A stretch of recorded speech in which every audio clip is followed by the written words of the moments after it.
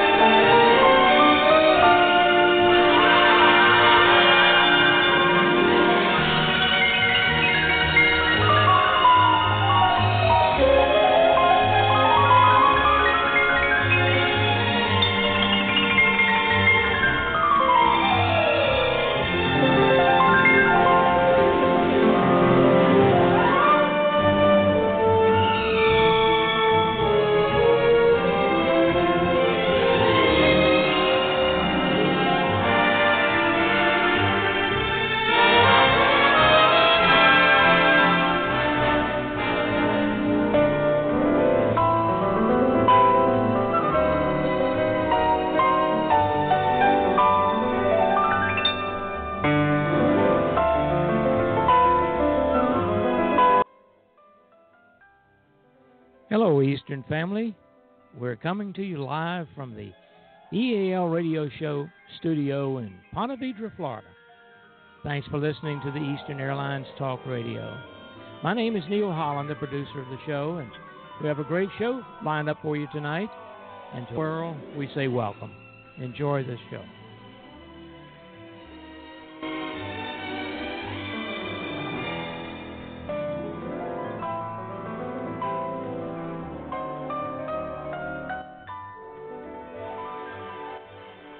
Hello, Eastern family and friends around the world. It's great having you with us. My name is Jim Hart, coming to you live from the beautiful West Palm Beach, Florida area, where the weather today was 87 degrees Fahrenheit. Welcome and thank you for listening and calling the show.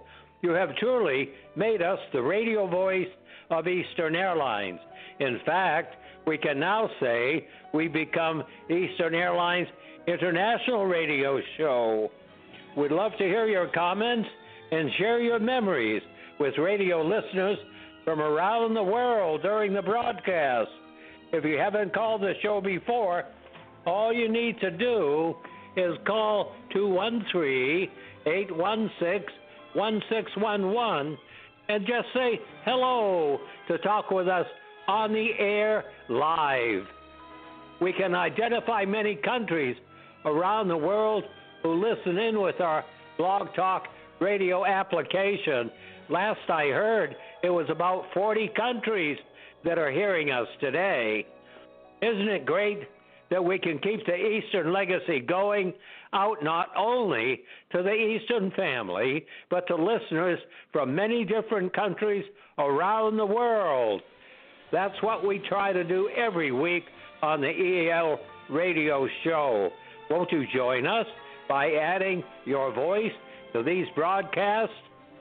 Our thanks also to those who choose to listen by computer using the radio icon on our homepage at www.ealradioshow.com, or perhaps by signing in at the site of our provider, Blog Talk Radio, at www.blogtalkradio.com/Captain Eddie.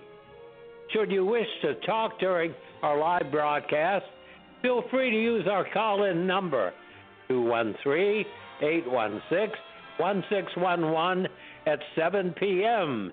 Eastern Daylight Time. Let me repeat the number so you can write it down for a Monday night visits. That's 213-816-1611. And by the way, tell your friends about us. And don't forget, you can listen to any of our 402 Monday night broadcasts and the 75-plus Thursday broadcasts by simply going to blogtalkradio.com/Captain Eddie and scrolling down to the archive of broadcasts. You'll find some very interesting broadcasts there. Each episode is briefly nearly 500 episodes. Holy cow! Our lines are always open for calls, and if you choose not to participate and talk live with your host, we ask that you please mute your telephone, as our producer does not have the capability of filtering out any background noises. Now, I see we're number one for takeoff, so Captain, let's get flight number 402 in the air and heading to Portland.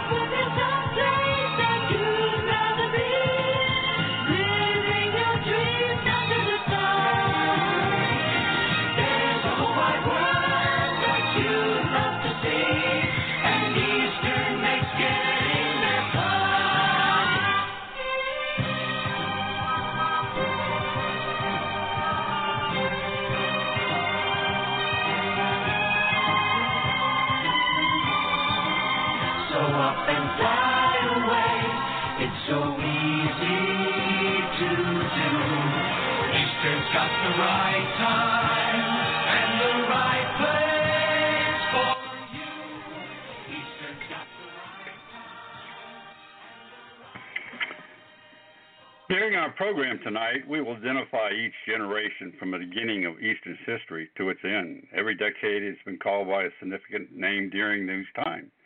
1920s was called by most the Roaring Twenties. Let's begin with our Eastern musical countdown. The 1920s, as we said, the Roaring Twenties are the flapper generation. That was signified by the women in their dresses and their hats at the time. During the generation, we heard Fred Astaire sing and dance too. Mr. Producer, would you please?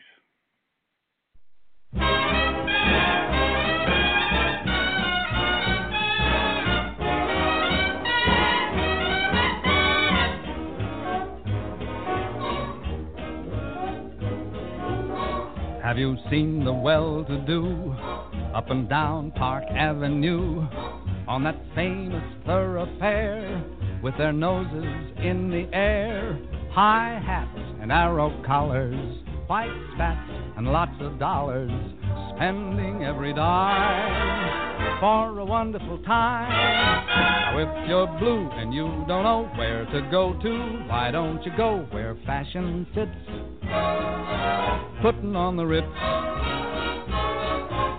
Different types who wear a day coat, pants with stripes and cutaway coat, perfect fit,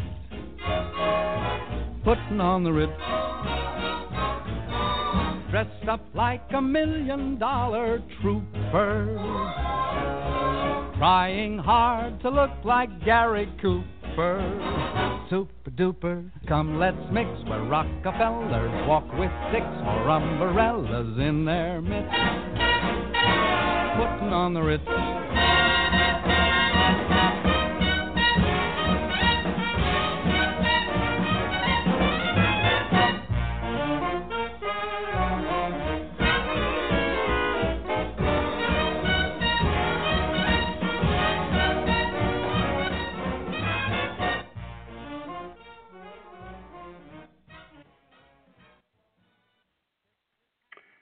Putting on the Ritz was a song written by Irving Berlin. He wrote it in May 1927, first published it on December 2nd, 1929.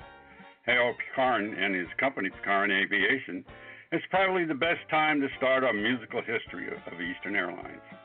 Eastern Airlines was a composite consortium of air travel corporations, including Florida Airways and Pitcairn Aviation.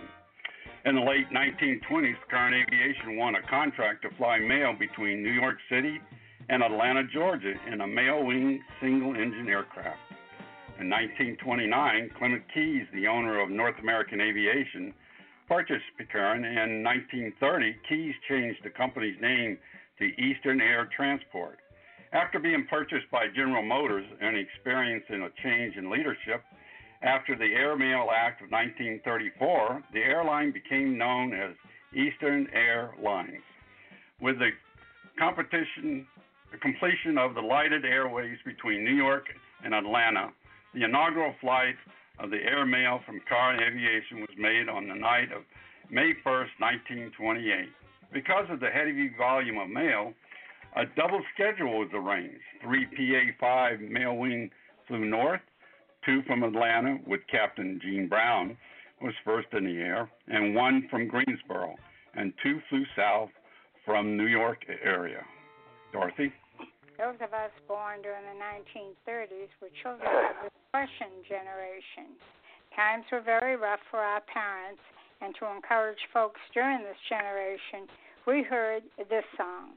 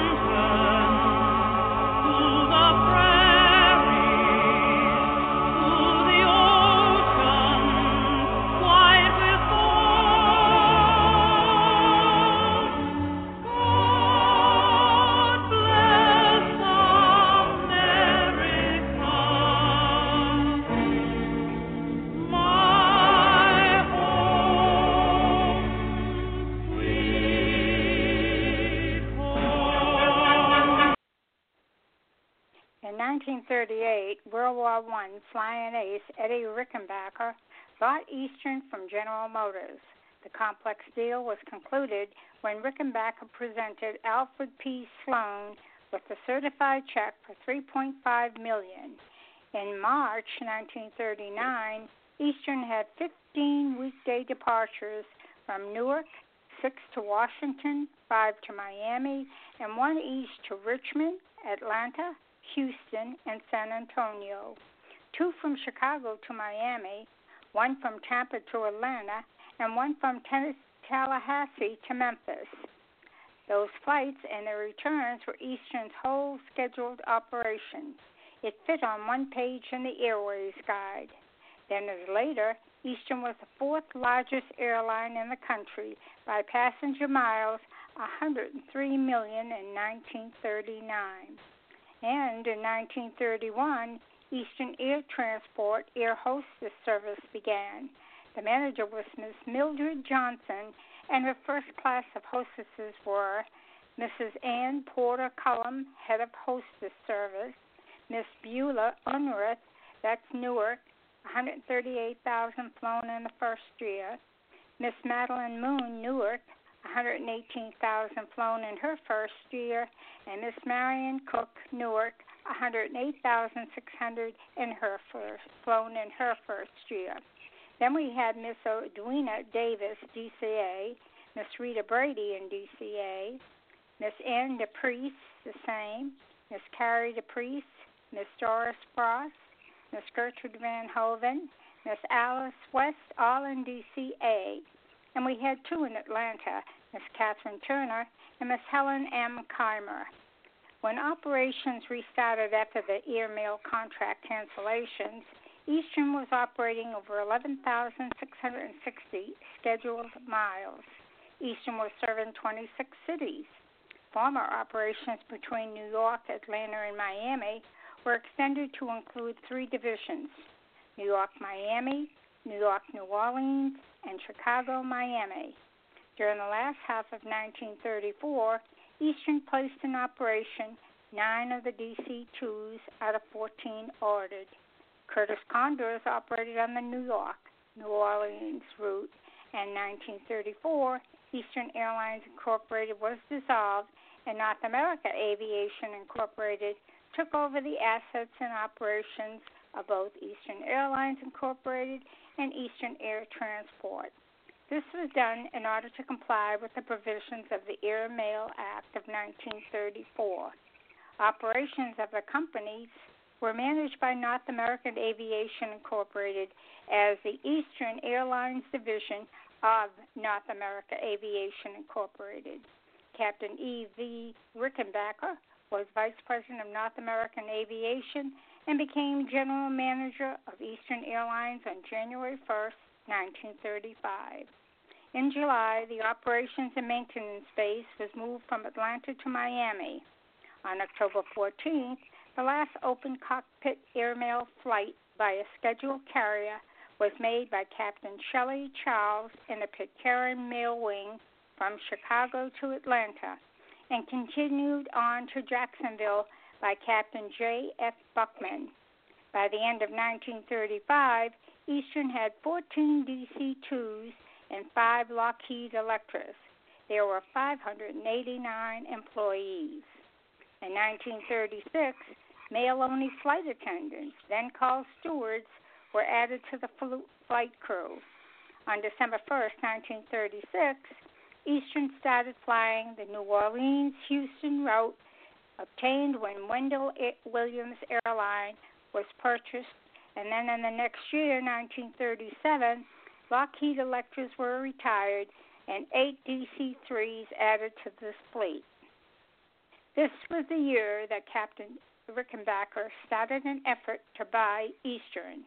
In 1938, on April 22nd, Captain Rickenbacker and Associates bought Eastern, and EVR was named President and General Manager. They carried 162,246 passengers that year. In 1939, EAL became the first airline to use auto gyros, flying from the airport to the roof of the post office in Philadelphia. During the 1940s, called by many the greatest generation, we heard this song on the airways in a salute to our men and women who had gone off a war which became World War II. Mr. Producer, would you put this hit song on the turntable?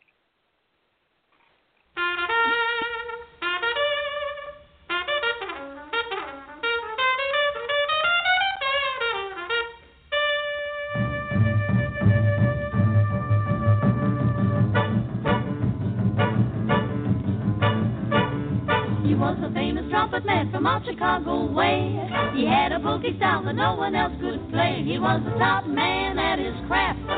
But then his number came up and he was gone with the draft. He's in the army now, a blowin' reveille. He's the boogie-woogie bugle boy of Company B. They made him blow a bugle for his Uncle Sam. It really brought him down because he couldn't jam. The captain seemed to understand, because the next day the cap went out and drafted a band. And now the company jumps when he plays reveille. He's the boogie-woogie bugle boy of Company B. A toot, a toot, a toot-a-toot, a toot-a blows the day to the bar. In boogie rhythm, he can't blow a note unless the bass and guitar is playing with him. He makes the company jump when he plays reveille. He's the boogie-woogie bugle boy of Company B. He was boogie bugle boy of Company B. And when he plays boogie woogie bugle, he was busy as a blue bean. And when he plays, he makes the company jump A to the bar. He's a boogie woogie bugle boy of Company B. Do do do do da da do da da do do. He blows it A to the bar. He can blow a note if the bass and guitar isn't with and the company jumps when he plays reveille. He's the boogie woogie bugle boy of Company B.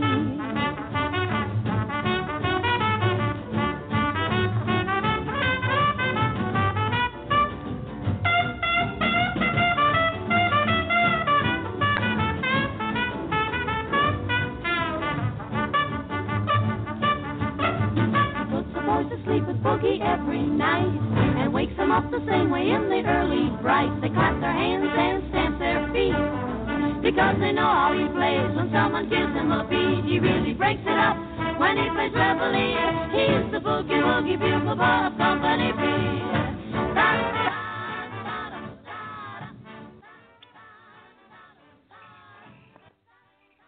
Well, at the beginning of this decade in 1940, service was started into LaGuardia Airport.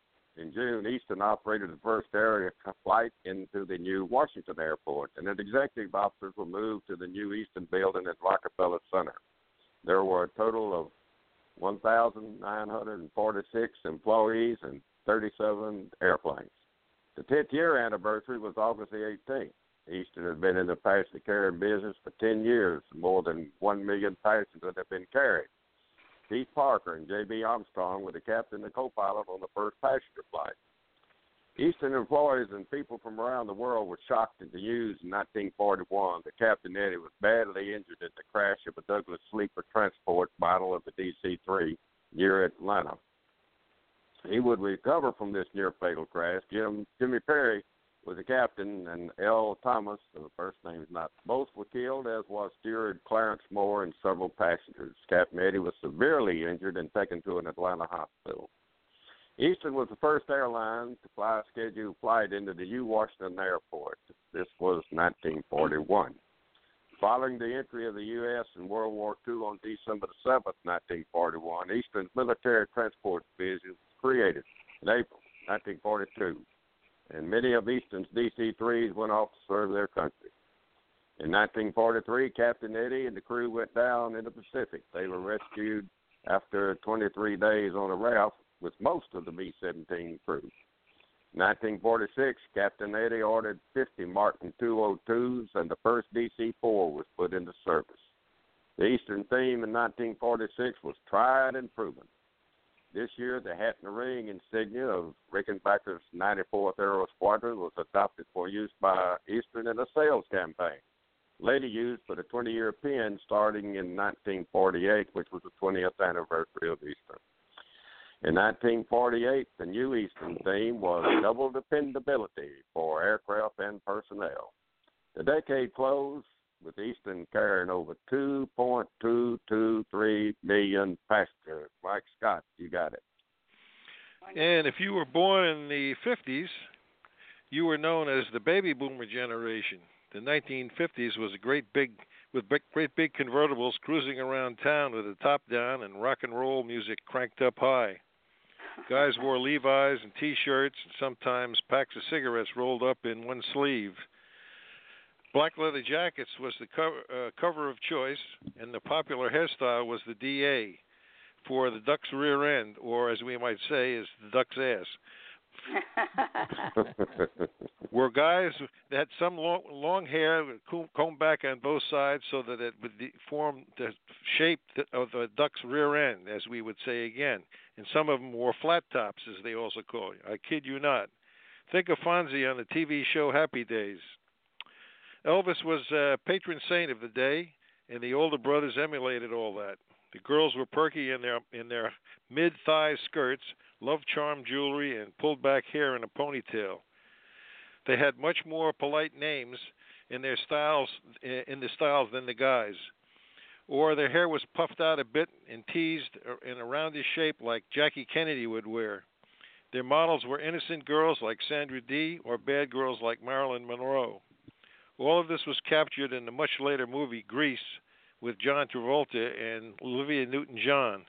The number one pick of the song of the 50s by the charts was Bill Haley and his Comets, Rock Around the Clock Tonight. 1, 2, 3 o'clock, 4 o'clock, rock. 5, 6, 7 o'clock, 8 o'clock, rock. 9, 10, 11 o'clock, 12 o'clock, rock. We're gonna rock around the clock tonight. Put your glad rags on. Oh, yeah. Join me home. We'll have some fun. When the clock strikes 1, we're gonna rock around the clock tonight. We're gonna rock, rock, rock till broad daylight. We're gonna rock around the clock tonight. When the clock strikes 2, 3, and 4, if the band slows down, we'll yell for more. We're gonna rock around the clock tonight. We're gonna rock, rock, rock till broad daylight. We're gonna rock around the clock tonight.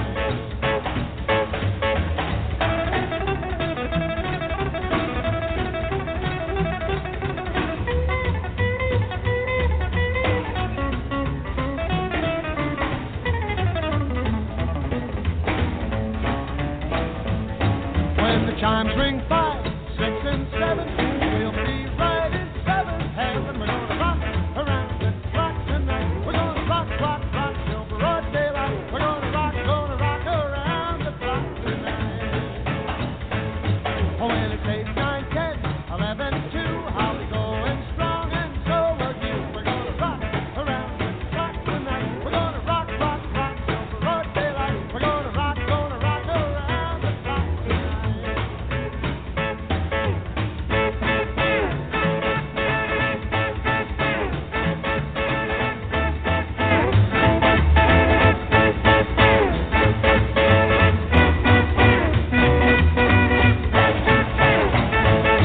When the clock strikes 12, we'll cool off and start rocking around the clock again. We're gonna rock around the clock tonight. We're gonna rock, rock, rock till broad daylight. We're gonna rock around the clock tonight.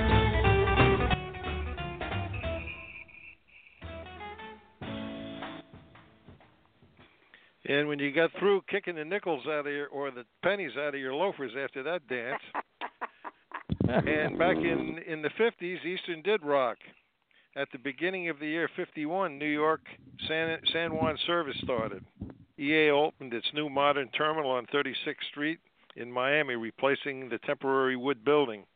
Eastern gives the Smithsonian Air Museum the DC-3 that was flown to Washington by Captain Gene Ramsey. In 1952, started with the new Martin 404s. At the beginning of 52, EAL had 63 DC-3s. The DC-3 retired after January 53, and 30 Super C Constellations were ordered.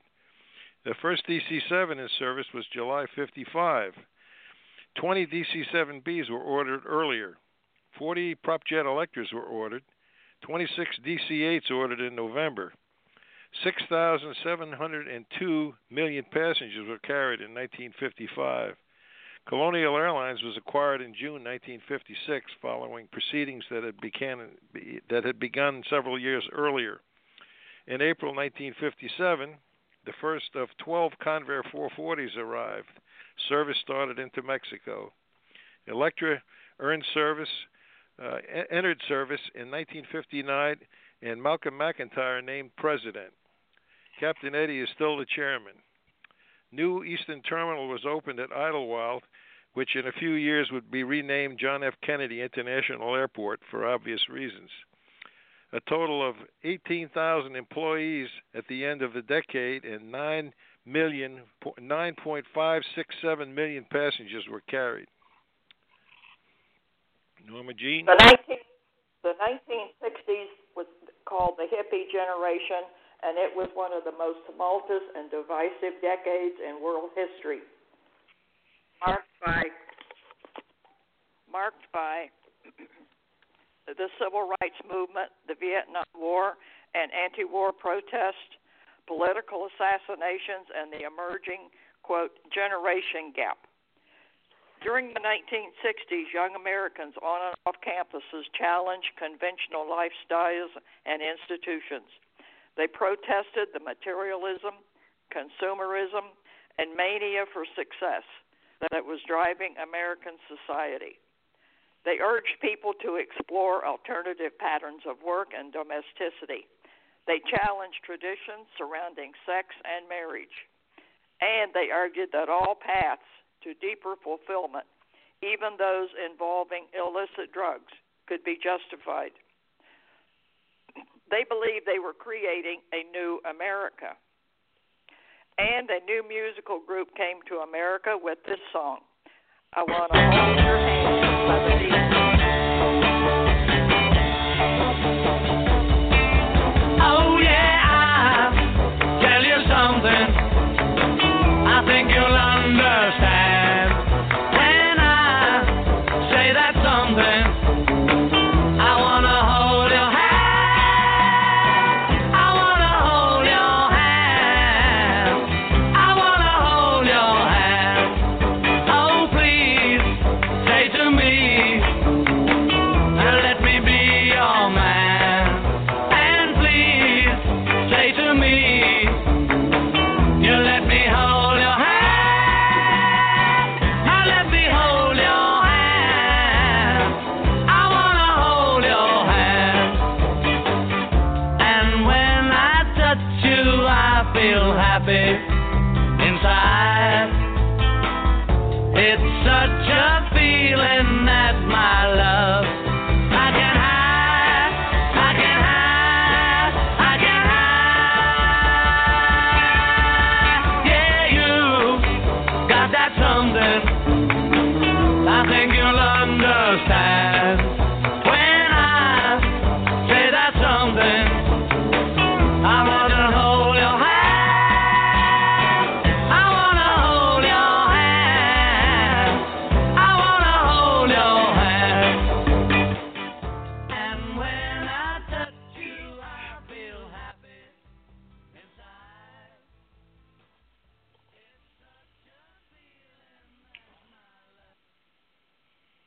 Probably one of the most active decades at Eastern was the 1960s.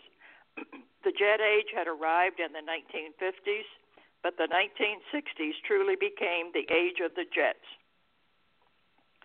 In 1960, Eastern launched its first DC-8 flight, January 24th, 1960, and a major building program was going on at the Miami base with the construction of a new jet hangar and engine overhaul shop with jet test cells. New terminals at Atlanta and Miami were opened. Eastern carried 8.96 million passengers with a fleet of 208 airplanes. Eastern started one of its most profitable and well-known services at that time. The air shuttle started April 10th, 1961 between LaGuardia and Boston and LaGuardia and Washington. Floyd Hall is named the new Eastern Airline president, with Captain Rickenbacker remaining chairman on December 16, 1963. Another Eastern Airlines first was the start of the Boeing 727 in service by any airline. That date, February 1, 1964, Eastern took the first passengers in what was dubbed the Whisper Liner from Philadelphia to Miami via Washington. A new EAL logo was unveiled in 1965, replacing the familiar Duck Hawk. Captain Rickenbacker retired as chairman on January 1st, and a new theme, The Wings of Man, carried 14.95 million passengers with a fleet of 177 aircraft. Wow. In 1966, more new pilots were hired than in any year since Eastern started operating. The new executive office building, Building 16, was completed at the Miami base. 65 new airplanes, DC-9s and B-727s, were put into service. In January 1967, Mackey Airlines was merged into the Eastern system. In February, the DC-9 series started with 10 that were placed into service on the air shuttle. And in June, a new service started to Portland and Seattle.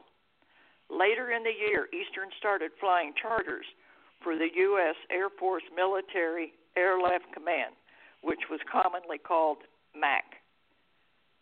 More aircraft are purchased in 1967 and 68 period. That included 17 DC-861s and 6 DC-863s. Art Lewis was named president, and Floyd Hall became chairman and CEO. Eastern was now an intercontinental airline when the new routes opened to Los Angeles by way of Dallas and also Miami, Los Angeles. Seattle and Portland had been awarded earlier in the 1960s. Art Lewis resigned as president. The 1970s, called the Lost Generation, are famous for bell-bottoms and the rise of disco. But it was also an era of economic struggle, cultural change, and technological innovation. The 70s are remembered as an era when the women's right, gay rights, and environmental movements competed with the Watergate scandal, the energy crisis, and the ongoing Vietnam War for the world's attention. Representative of this decade in music was this very successful song.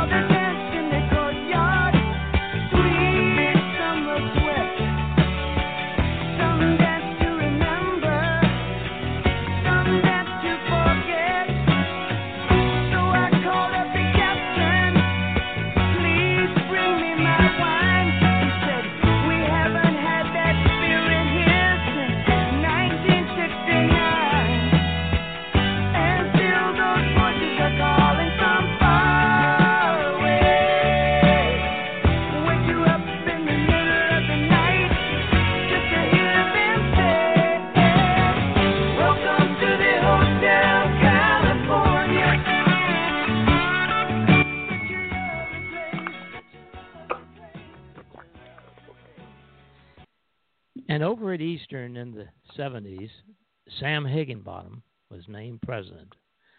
Floyd Hall is still the chairman. The total employees now is at 31,500.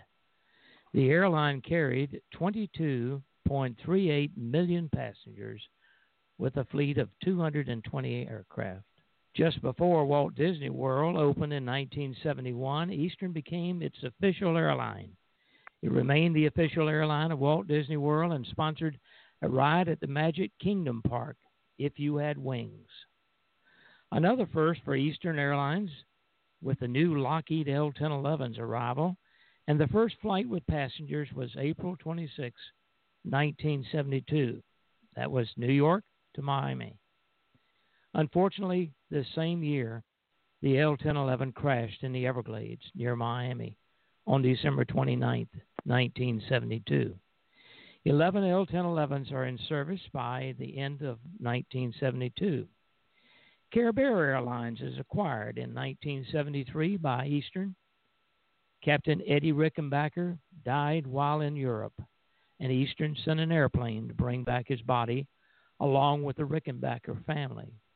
This was a year that the fuel crisis started, with costs skyrocketing. Large-scale personnel reductions are made, with S.L. Higginbottom resigning as president. 16 new L-1011s are delivered, plus 9 Boeing 727-200s. Personnel is reduced by 2,200 below the 1973 level and is now at 32,600 people. The new theme for Eastern is You Gotta Believe. Fuel expenses are up 57% in 1974 over 1973. 246 aircraft are in the fleet at the end of the year. In 1975, Frank Borman named President and Chief Operating Officer. Floyd Hall is still the chairman.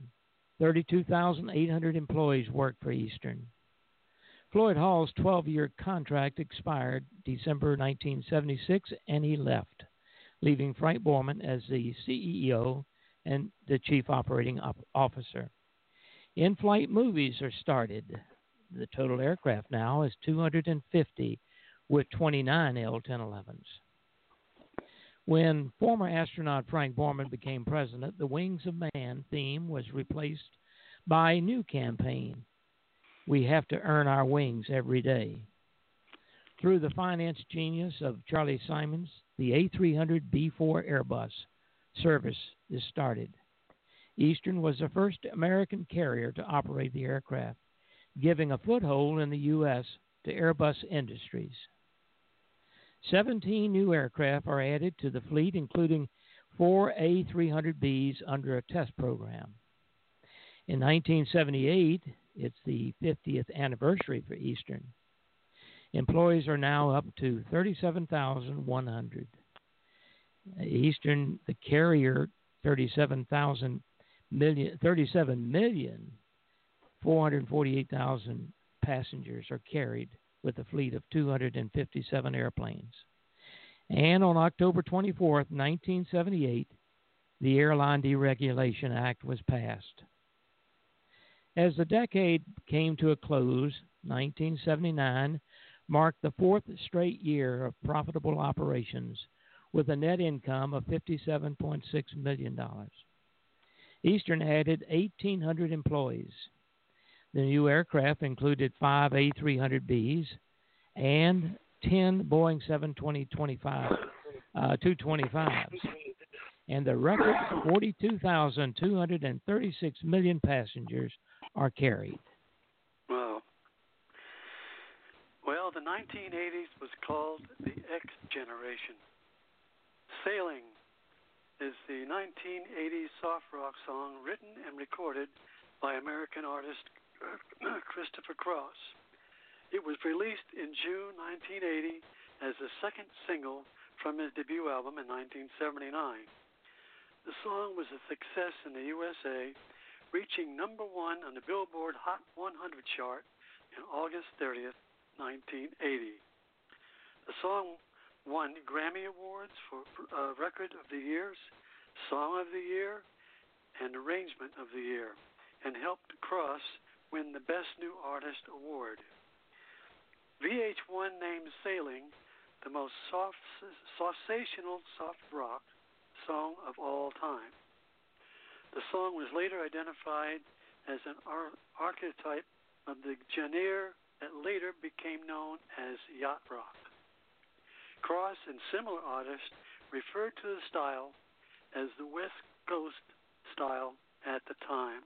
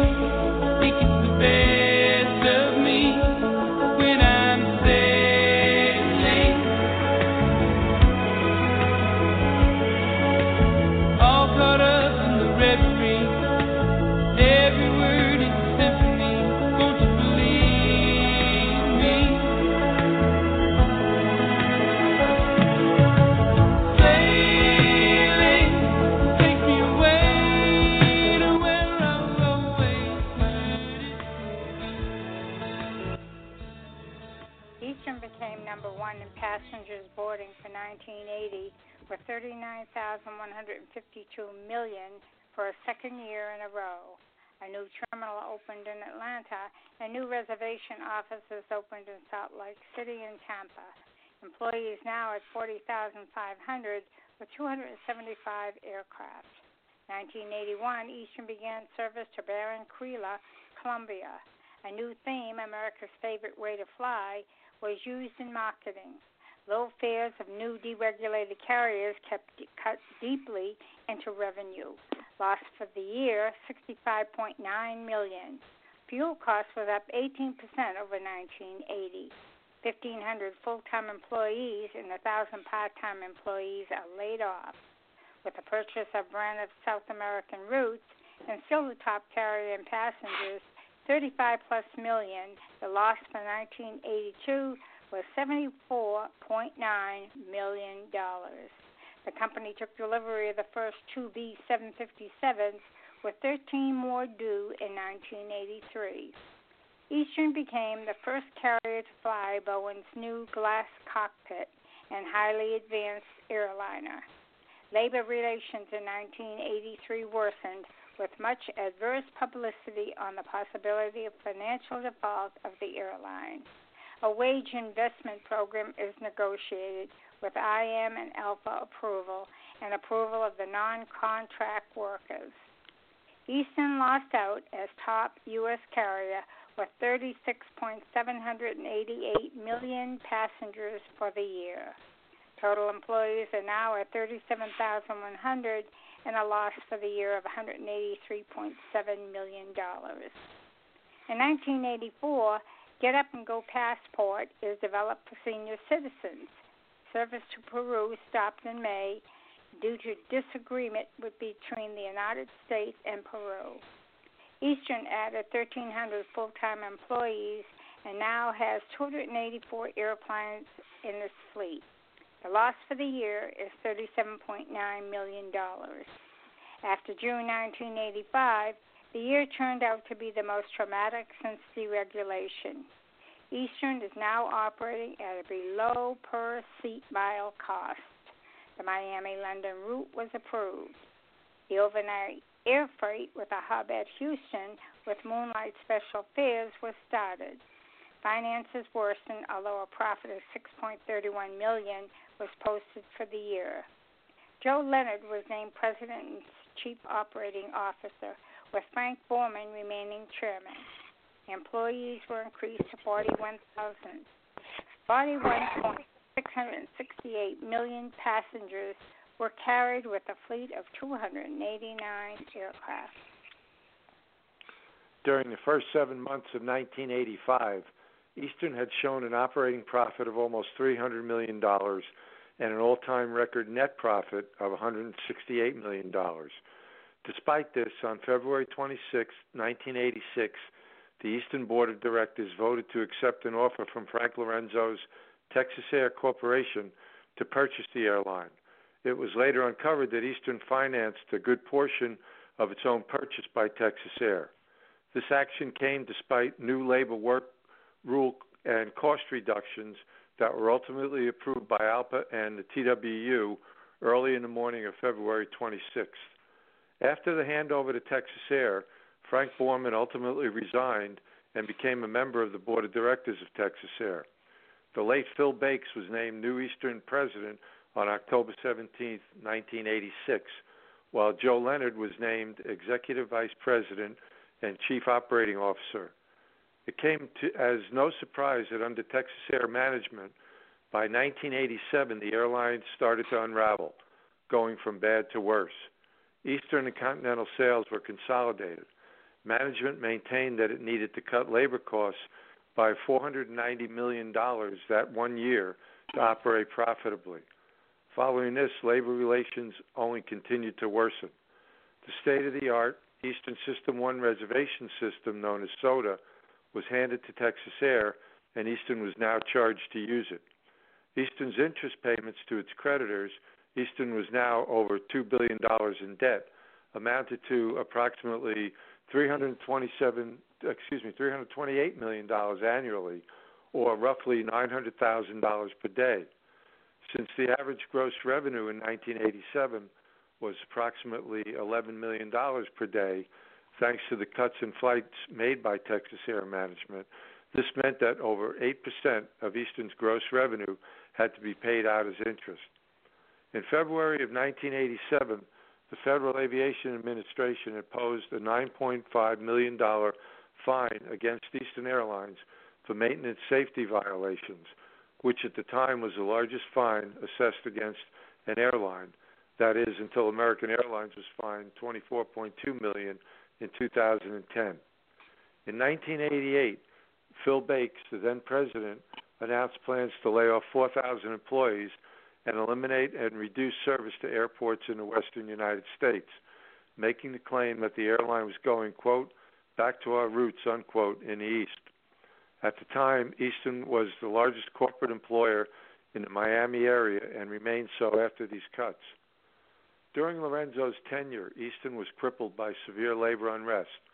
Asked to accept deep cuts in pay and benefits, on March 4, 1989, Lorenzo's Texas Air locked out the Eastern mechanics and ramp service employees, represented by the International Association of Machinists and Aerospace Workers, the IAM.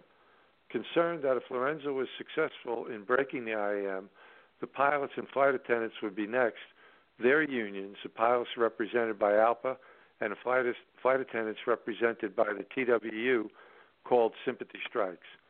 Those actions effectively shut down the airline's domestic operations. Non-contract employees, including airport gate and ticket counter agents and reservation sales agents, could not honor the strike. Due to the lockout and sympathy strike, canceled flights resulted in a loss of millions of dollars in revenue per day.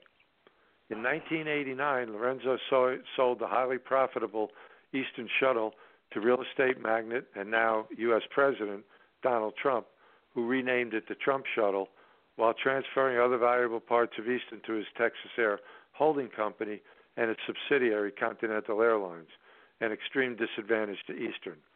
In 1989, George Berry, the Georgia Industry and Trade Commissioner, asked Eastern to consider moving its headquarters from Miami to the Atlanta area. But as a result of the strike, the weakened airline structure and other financial problems created by Texas Air, Eastern filed for Chapter 11 bankruptcy protection on March 9, 1989. This allowed Lorenzo to continue operating the airline with non-union employees.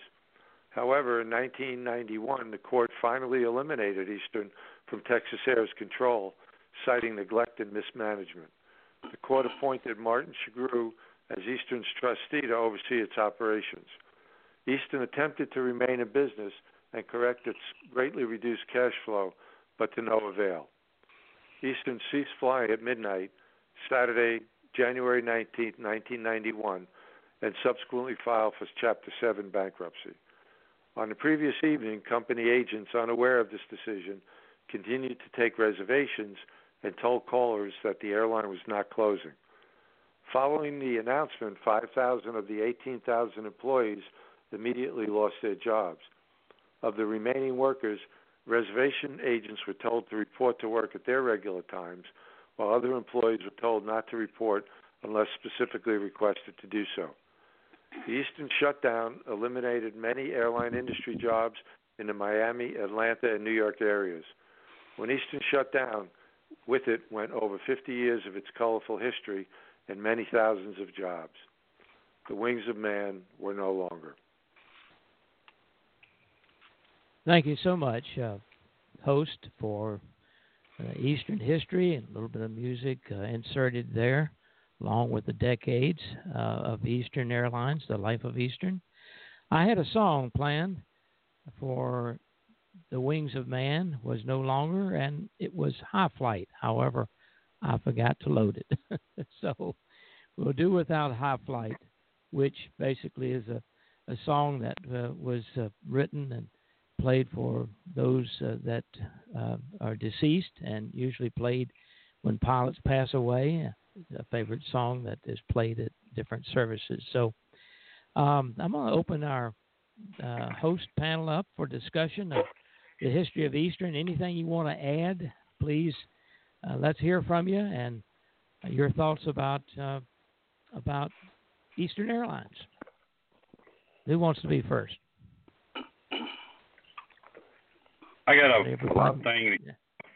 Years ago, when Frank Borman was asked to go to Washington, D.C. to face a committee up there about deregulation, he was one of the first,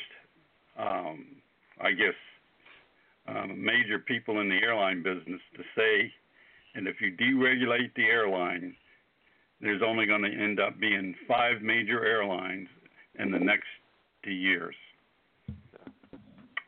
I think he was right.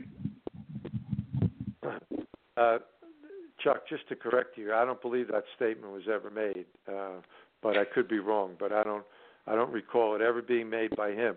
I do recall it being made by some others, but not by Mr. Borman. I'll research it then. Okay. Well, I do recall that I didn't hear it, but I was told it by Ralph Rep. I may have mentioned this before, but some month or so before the airline was delivered to Lorenzo, Frank Borman told the Alpha negotiating committee that if Lorenzo got the airline, he wouldn't even come back to clean out his desk. And yet we know that the next day, USA Today had a picture of Frank Borman and Frank Lorenzo with arms around each other on the front page saying, 2 Franks. And he sure as hell did not stay away. He went right back and he ended up being executive chairman to something on the U.S. Texas Air Board. I think George mentioned that. And if you don't believe it, just Google Frank Borman you'll find out that that's where he went. By the way, all the microphones are open. I had some shut down, so anyone like to make a comment, please do so. Didn't the federal government, I think it was a CAB, forbid Frank Lorenzo from ever owning another airline during his lifetime? Yes, that's true. I'm not sure what the government was, but that's a fact. Yeah, it was I believe it was the Department of Transportation when Bill Clinton was president. That's when that happened. Yeah. If you recall, he was going to start up a new airline in Baltimore. Yeah. And that's what led to that. Yeah. Huh. That's too bad. Too bad. A lot of people don't think that way. George, could you show some light on what happened as far as the negotiation, or Jim or whoever can tell us about President Bush, W.H. Bush, turning down the mediation? Well, about all I remember is that it was 1:45 on the last day, or night rather. He had to do it by midnight, and he signed that, vetoed that Blue Ribbon Committee at 12:05 on the last day, just to really stick it to us. That's why my flag did not play in half-mast when he died. I remember when I was no longer with Eastern at the time, but I recall, I believe Skip Copeland was the MEC chairman, and he called me up at my crash pad that night, and he or that afternoon, or maybe it was prior to that, when both houses of Congress passed that bill, and he was so excited about it. He said, we've got the Blue Ribbon Commission. And I said, I had told him at that time, I said that H.W. Bush was going to veto it. He said he can't, and I said that he has to.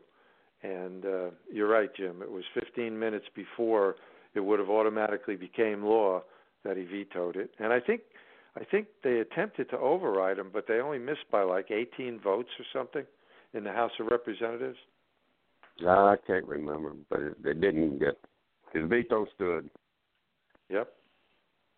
I think it was the first time in history that it happened in labor negotiations that President that's right. refused to. And it passed to get that that law. It passed with one vote, I think, in the Senate by one vote, and maybe I'm wrong, but that Bush guy did it to us. 1963, I was district manager at National Airport in Washington, and we were building Dulles Airport at the time. And the home office called and asked if I would have some of the sales reps on buses and invite certain congressmen and senators to come on out. First, of course, the sales reps were to take them to lunch and then go out to Dulles Airport. And there were a lot of real nice comments. I guess the company was looking forward to gaining some goodwill through the congressmen and senators. And one of my sales reps, his name was Clint Anderson. Clint was about 45. He looked like he was 25. But I assigned Clint to Everett Dirksen. And I said, I want you to take good care of Mr. Dirksen. And after the event, I had a critique among all the guys. And I said, Clint, where did you take Everett Dirksen for lunch? He said, to the White Tower. And I could see Dirksen saying that goddamn Rickenbacker, he's still at it, pitching pennies. Oh, God. Yeah. Well, good show, good discussion, and good things always have to come to an end. So, Dorothy, tell us about what's coming up, future shows. We have great shows coming up tonight or this month, and the next show is going to be another great one, which airline was first. We're kind of waiting to hear all about that, followed by Airline Humor. That's going to be another of the beginning of March. We have 3 more episodes in March that are going to be really interesting. The Children of the Greatest Generation, The Dirty Dozen of Maintenance, and Holy Blue Sunoco. That's going to be episode 408, so that's going to be really interesting. Then we have several in April that are already planned, so folks, you need to keep us on your dial every single Monday at 7 o'clock, and we'll give you some great stories of our Eastern company. Dorothy, when is the Air Cargo show going to take place? The Air Cargo is going to be April 15th. We have Okay. that schedule. That's going to be episode 411 on April 15th. Very good. We also want to thank our sponsors, the Retired Eastern Pilot Association. We really rely on the Eastern pilots to be generous with their contribution each year. We thank them so much for doing so. We look forward to hopefully another good year. And we also would like to see some of our 2019 members sponsor us a little bit more, contributing some donations to us. We have every donation that anyone has given us from 2018 all the way down to previous years on our website, indicating those folks that were generous and gave their sponsorship to us. So we're looking forward to another good year, and that keeps our radio show going twice a week on our website and our Blog Talk Radio. So without you folks, we don't have any of that going. So just keep us going and keep the name of Eastern Airlines out in the public eye. Back to you, Neil. Don't forget, yeah, go ahead, Jim. Yeah, I just wanted to point out that last Saturday at our board meeting, we unanimously voted to continue a contribution to the radio show at the same rate we've been doing for many years. So we got another one coming. Thanks so much. Fabulous. Wow. Thank you so much. Thanks, guys. Really appreciate that. Boy, that's great. Good news for sure. Okay, Wonderful. Thanks so much to everyone. Johnny, if you'll relay Jim to John Steinmetz. He's the president this year, isn't he? Yes, he is. Mm-hmm. Yeah, and your board of directors. And thank them all. I got to tell you, though, there was a caveat to this donation that we made to you guys. They said they had to keep me off the show. We weren't going to do it. Well, we'll do it under duress, Jim, but we're certainly happy to do it as we have their donation. That is fabulous. Thank you. Okay. Jim, I thought they would have insisted that you remain on the show. Well, I don't know. I don't want. Let's talk about something else here. He can take over the show if he likes. Well, don't forget, if you want to know what topics we're doing each Monday, you can go to the website, and there under the home page where it says home, the top of the toolbar there, or menu bar, I guess is what I'm looking for. There underneath that is a calendar page, and you can go to that calendar page and find out what's happening around, not only with the radio show topics. You can also see things that are happening with the flight attendants and others that Dorothy has put on the calendar, luncheons and so forth, and the REPA meetings. I think you've got the REPA meetings also in there too, Dorothy, don't you? Actually, I don't, but I certainly would love to do that. Yeah. If someone can provide that to me, I'd be more than happy to. And also, if anyone has any of the Eastern chapter meetings that they'd like us to notify people of, we'd be happy to put them also on the calendar So just send out an email to host@ealradioshow.com, and we'll be happy to accommodate those dates. Now, if you Hey, like Neil, the music, go ahead, George. I have one question. What is the what's the status of the retired Eastern, not the retired, what is it, EARA? What is the status of that? Does anyone know? Yeah, I can tell you about it. The president has just moved out of Miami and now lives in Boca Raton.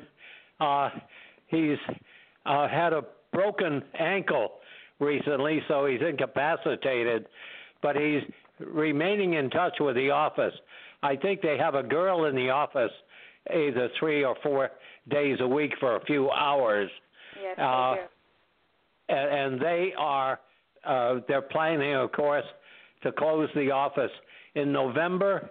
And in November, there is also a very large picnic that takes place in the Miami Springs area.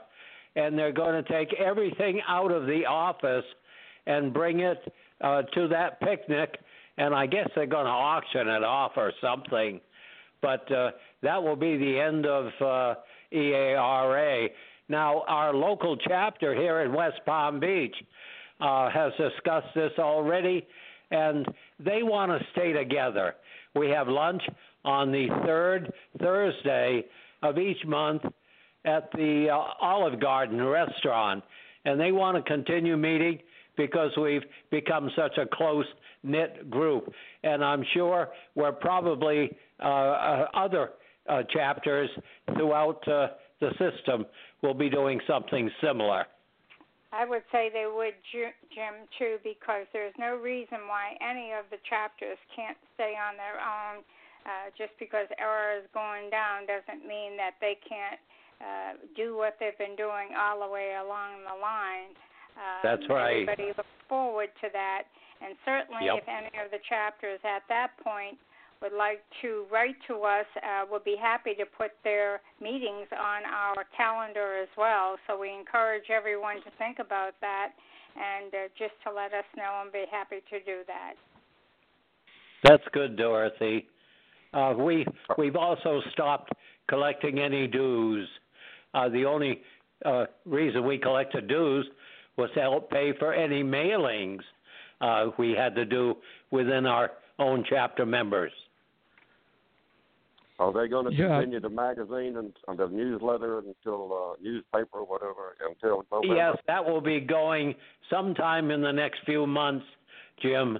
It will be discontinued, and that's why the president says, please, if you have a recent publication, take the section out that tells about our reduced rate transportation, because apparently the other airlines have been contacted and they will continue to honor Eastern's reduced rate provisions. Well, there still is the PBGC, and I would gather that in order to keep any of the airline passes, you definitely have to have the direct connection with PBGC. You have to have a pension in order to get those passes. Yes. Right, and that's still going to have to continue in order to do it. Just because the error is going away doesn't mean that that's discontinued. That hasn't been told to us, and I would gather it remains the same for as long as they continue it. Yes, Dorothy.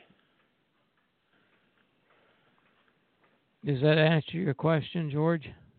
Yeah, it does. Yes, thank you. Very good. And you have to remember, folks, too, that if people didn't volunteer down there, all that work down there are volunteers. So the place couldn't stay open because they just didn't get local volunteers enough to keep it going. There isn't nobody to do the newspaper. There isn't anybody to do it. They're far away and nobody can reach them at times. So and the lease expired this October coming up. So therefore, they have no choice. They either have to continue it or stop it, and they can't afford to stay there because they have no one to run it. There's only a gal there, like Jim said, 2 or 3 days a week, and they're trying to take care of that. But it isn't enough to take care of everything that comes into that office. You've got to have volunteers, and our age group just doesn't allow it. The building we all should be thankful that we had it as long as we did. That's correct. Yes. The building is being sold, according to the president. Yeah, it's going to be a school. Okay. Ah. Okay, we're going to land this airplane now.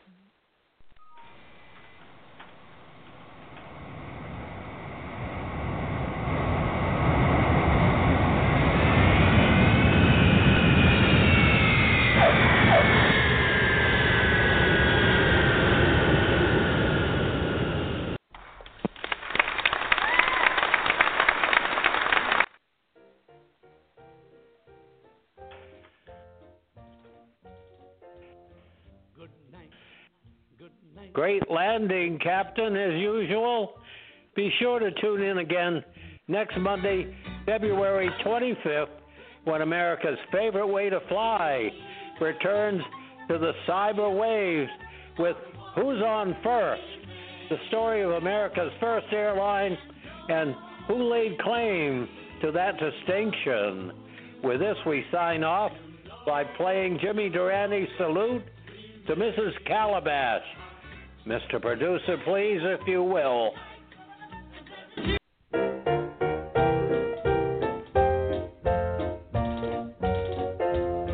Good night, good night, good night. It's time to say good night. Good night, good night, good night.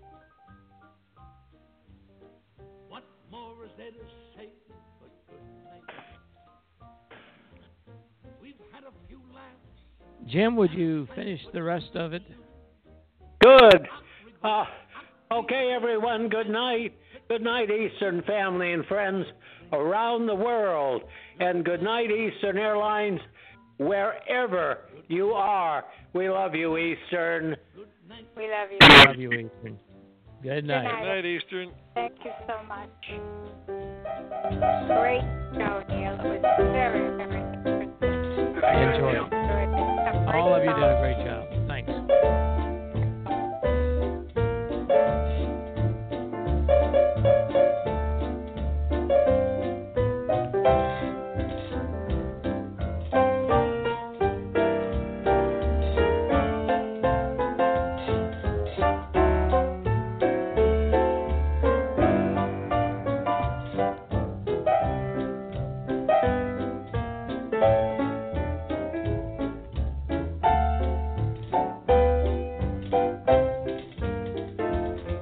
Good night, good night, good night.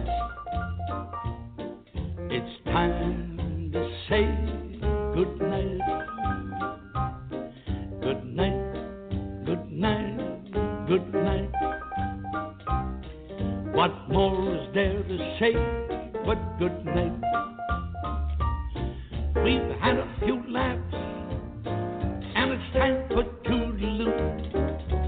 Arrivo, Wiedersehen, and Inka-Dinka-Doo. Good night, good night, good night. Good night, good night, and good night, Mrs. Calabash, wherever you are.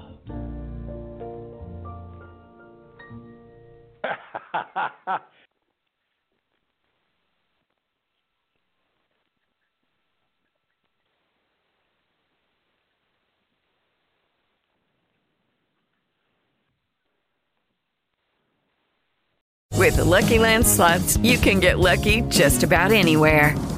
This is your captain speaking. We've got clear runway and the weather's fine, but we're just going to circle up here a while and get lucky. No, nothing like that. It's just these cash prizes add up quick. So I suggest you sit back, keep your tray table upright, and start getting lucky. Play for free at LuckyLandSlots.com. Are you feeling lucky? No purchase necessary. Void where prohibited by law. 18+ terms and conditions apply. See website for details.